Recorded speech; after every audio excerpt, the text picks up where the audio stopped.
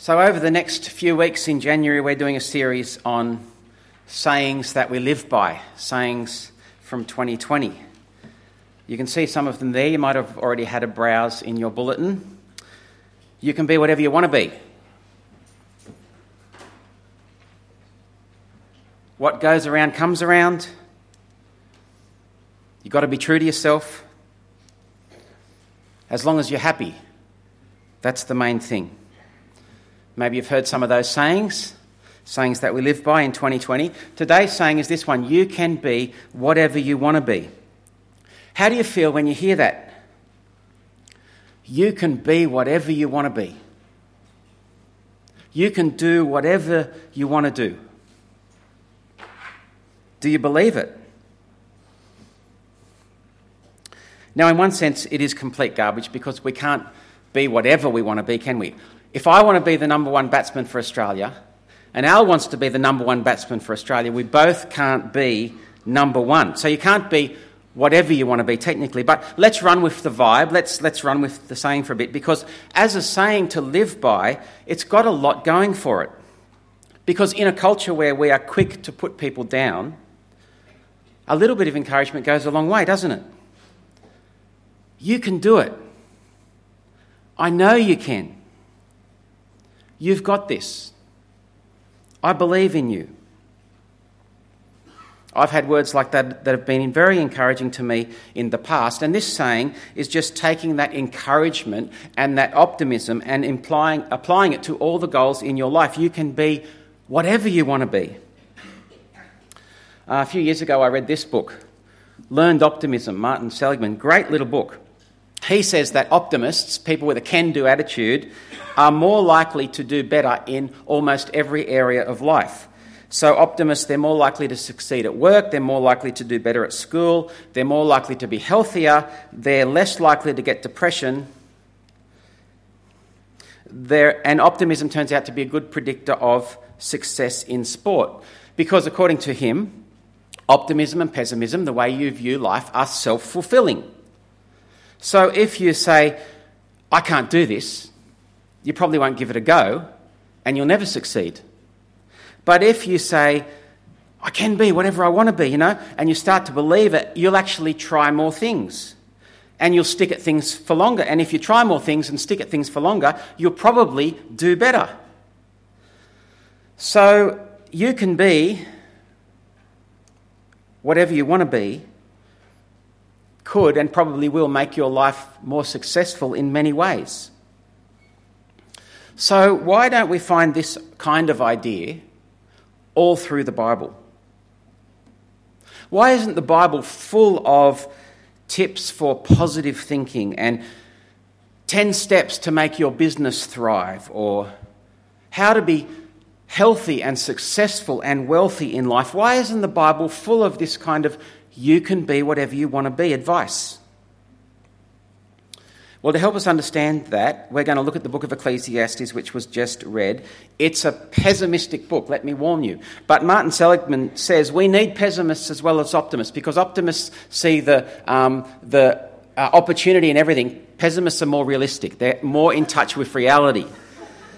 So Ecclesiastes is a real reflection on life. It's thinking about success and achievement and getting what you want. And if you can be whatever you want to be is about being successful, if it's about achieving a certain outcome or position in life, Ecclesiastes says that's not a big enough thing to live for. Because success, in the end, it's empty. Be all you want to be. It's not as good as it's made out to be when you get there. You might find that out. So turn with me to Ecclesiastes chapter 1, verse 1. The words of the teacher, son of David, king in Jerusalem. Meaningless, meaningless, says the teacher. Utterly meaningless. Everything is meaningless. What does a man gain from all his labour at which he toils under the sun? So right at the start of the book of Ecclesiastes, right there in verse 3, we are introduced to the big question of this book. That's the question, verse 3. What does a man or woman, a human being, gain from all the labour at which they toil under the sun? What's the point to all that we do? Where's it going? And the answer's right there at the front too, in verse 2. Meaningless, meaningless, says the teacher. Utterly meaningless. Everything is meaningless. Ecclesiastes wants to say, whatever it is that you're chasing, whatever it is that you want to be, whether it's building your company up to be the biggest in Dubbo, whether it's to do well in your job, whatever that is, whether it's becoming partner and owning the company, whether it's a health goal, whether it's getting your garden looking nice, whether it's gaining a certain qualification, even if you do pull it off, if you get there, if you do get to be whatever you want to be, Ecclesiastes is saying, so what? Who cares? In the big picture of things, what difference will it make? Because everything in this world, including your life and whatever you do, it's so temporary. Our lives, they're so insignificant. Look at verse 4. Generations come and generations go, but the earth remains forever. See, from our little perspective, what we do seems so important, but compared to everything else in this world that's gone on before us and will go on after us, and how long this world has been spinning, our lives are so small.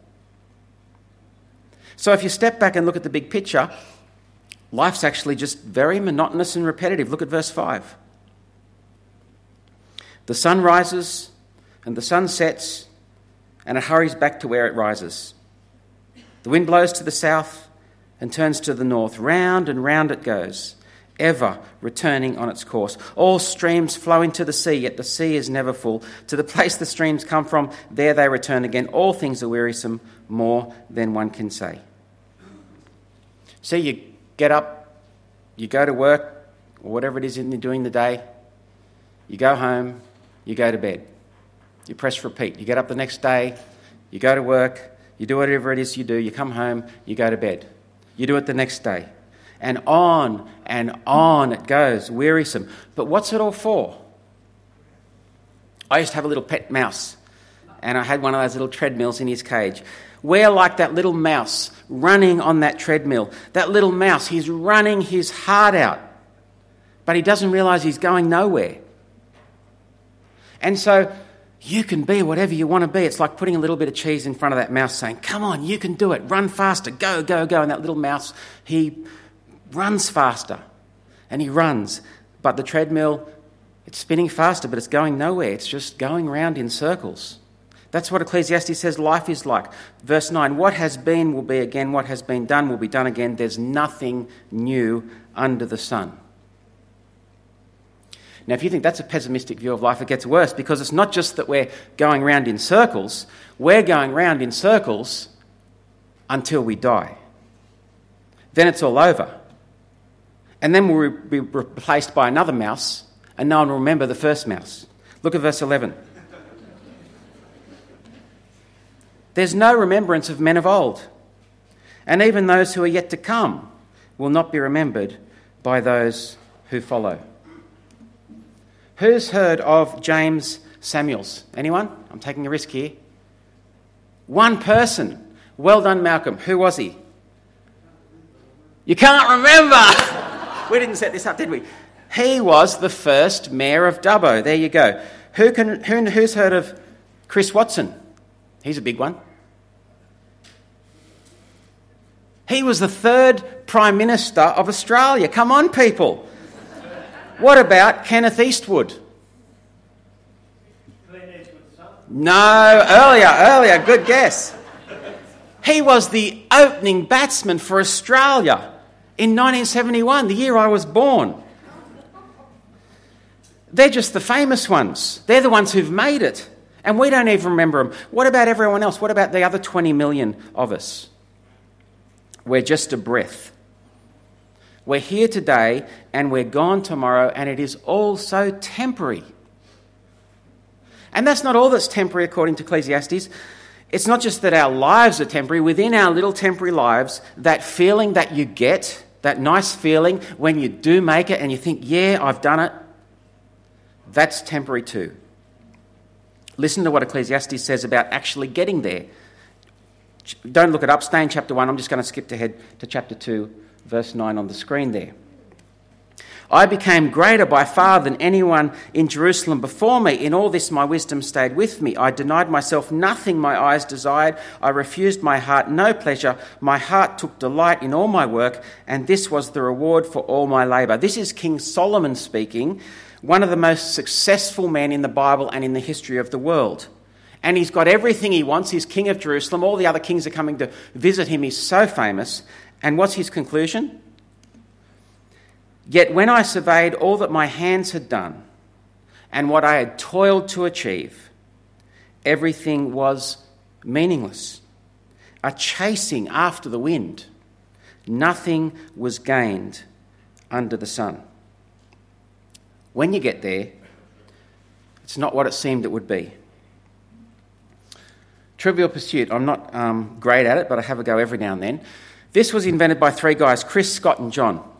In 1979, they were sitting around at the table with nothing to do and they wanted to have a game of Scrabble, but they couldn't find the Scrabble set.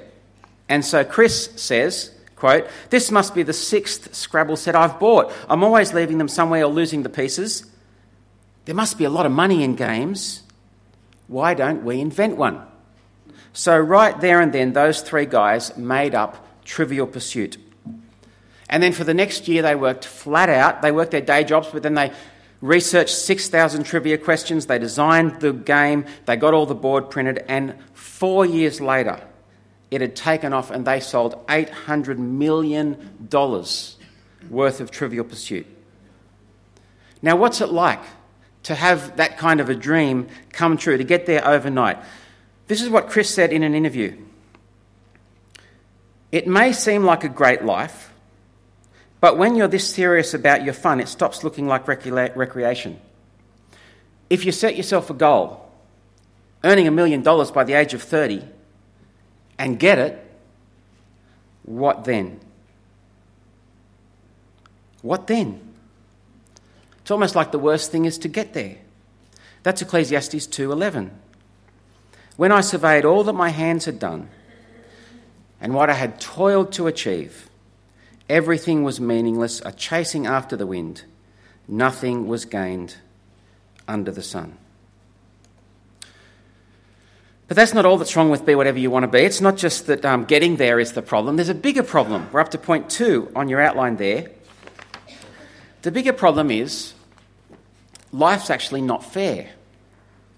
So not everyone can be what they want to be. See, some people do believe in themselves and they work hard. And for some people, it does bring success. They're the ones who write the books, 10 ways to be successful. But others work hard and it doesn't work out, and they've worked just as hard. And it's not because of a bad decision they made or anything they did wrong. It's because there's something wrong with this world. So let's continue on in Ecclesiastes chapter 1, and now we're up to verse 12. Chapter 1, verse 12. "I, the teacher, was king over Israel in Jerusalem. I devoted myself to study and to explore by wisdom all that is done under heaven on earth." See? What a heavy burden God has laid on men. "I have seen all the things that are done under the sun. All of them are meaningless, a chasing after the wind." And here's his conclusion, verse 15. "What is twisted cannot be straightened. What is lacking cannot be counted."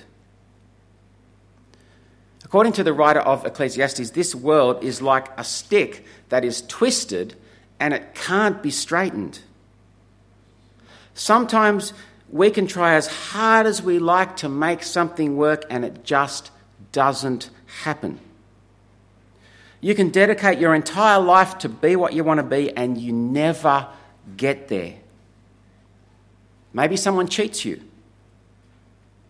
Maybe you get a debilitating sickness and all your plans are put on hold. Maybe you just don't have it in you.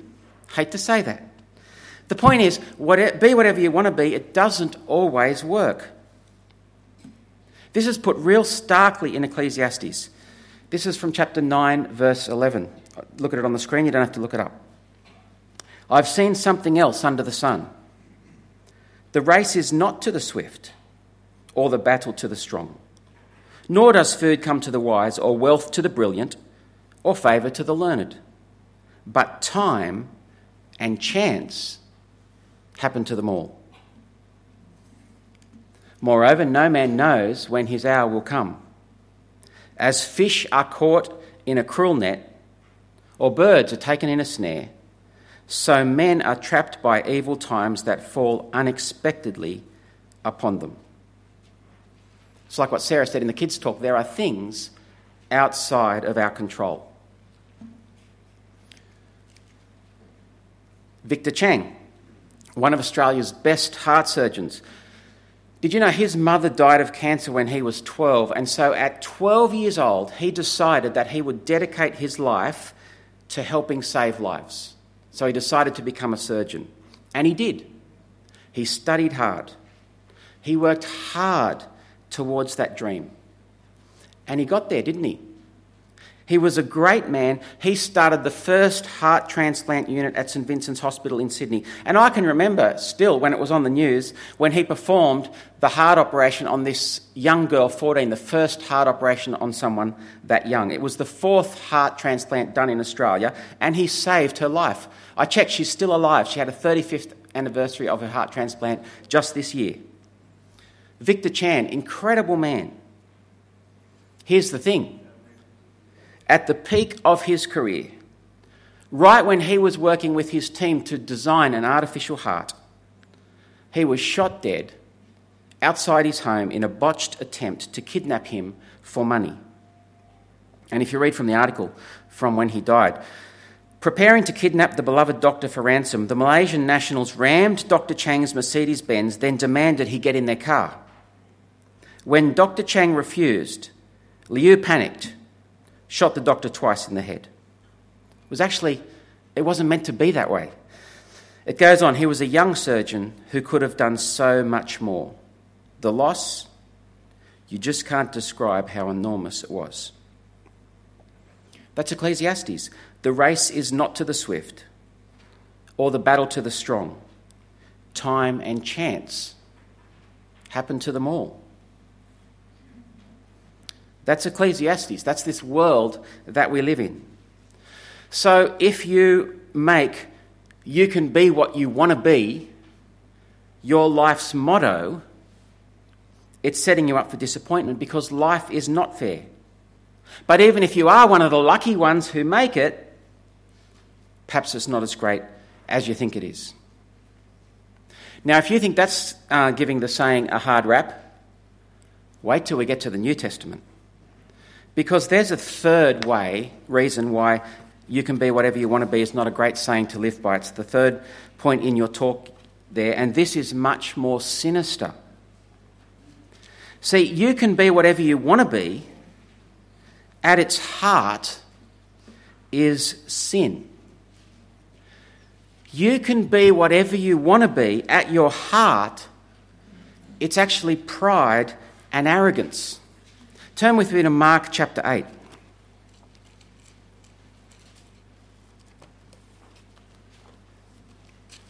Mark 8:38.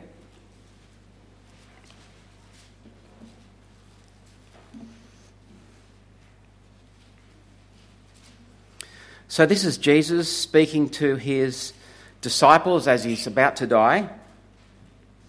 And as we listen to these words of Jesus, I want you to just have in the back of your head and compare them to "you can be whoever you want to be." And if that's your life motto, I think you'll find these words of Jesus very jarring against that. Mark 8:34. Then Jesus called the crowd to him along with his disciples and said, "If anyone would come after me, he must deny himself and take up his cross and follow me. For whoever wants to save his life will lose it. But whoever loses his life for me and for the gospel will save it. What good is it for a man to gain the whole world yet forfeit his soul? Or what can a man give in exchange for his soul?" See, life is not about be whatever you want to be. Life is about being what God made you to be. Way back in the book of Genesis, in the first book of the Bible, God made Adam and Eve. He put them in a perfect garden. It wasn't broken, it wasn't twisted, it was beautiful, it was good, and they had everything they needed, and they were in a perfect relationship with God. That's what God made us to be. Satan came along, and he said, no, that's not enough. You can be whatever you want to be. Now, they weren't his exact words, but that was the meaning, wasn't it?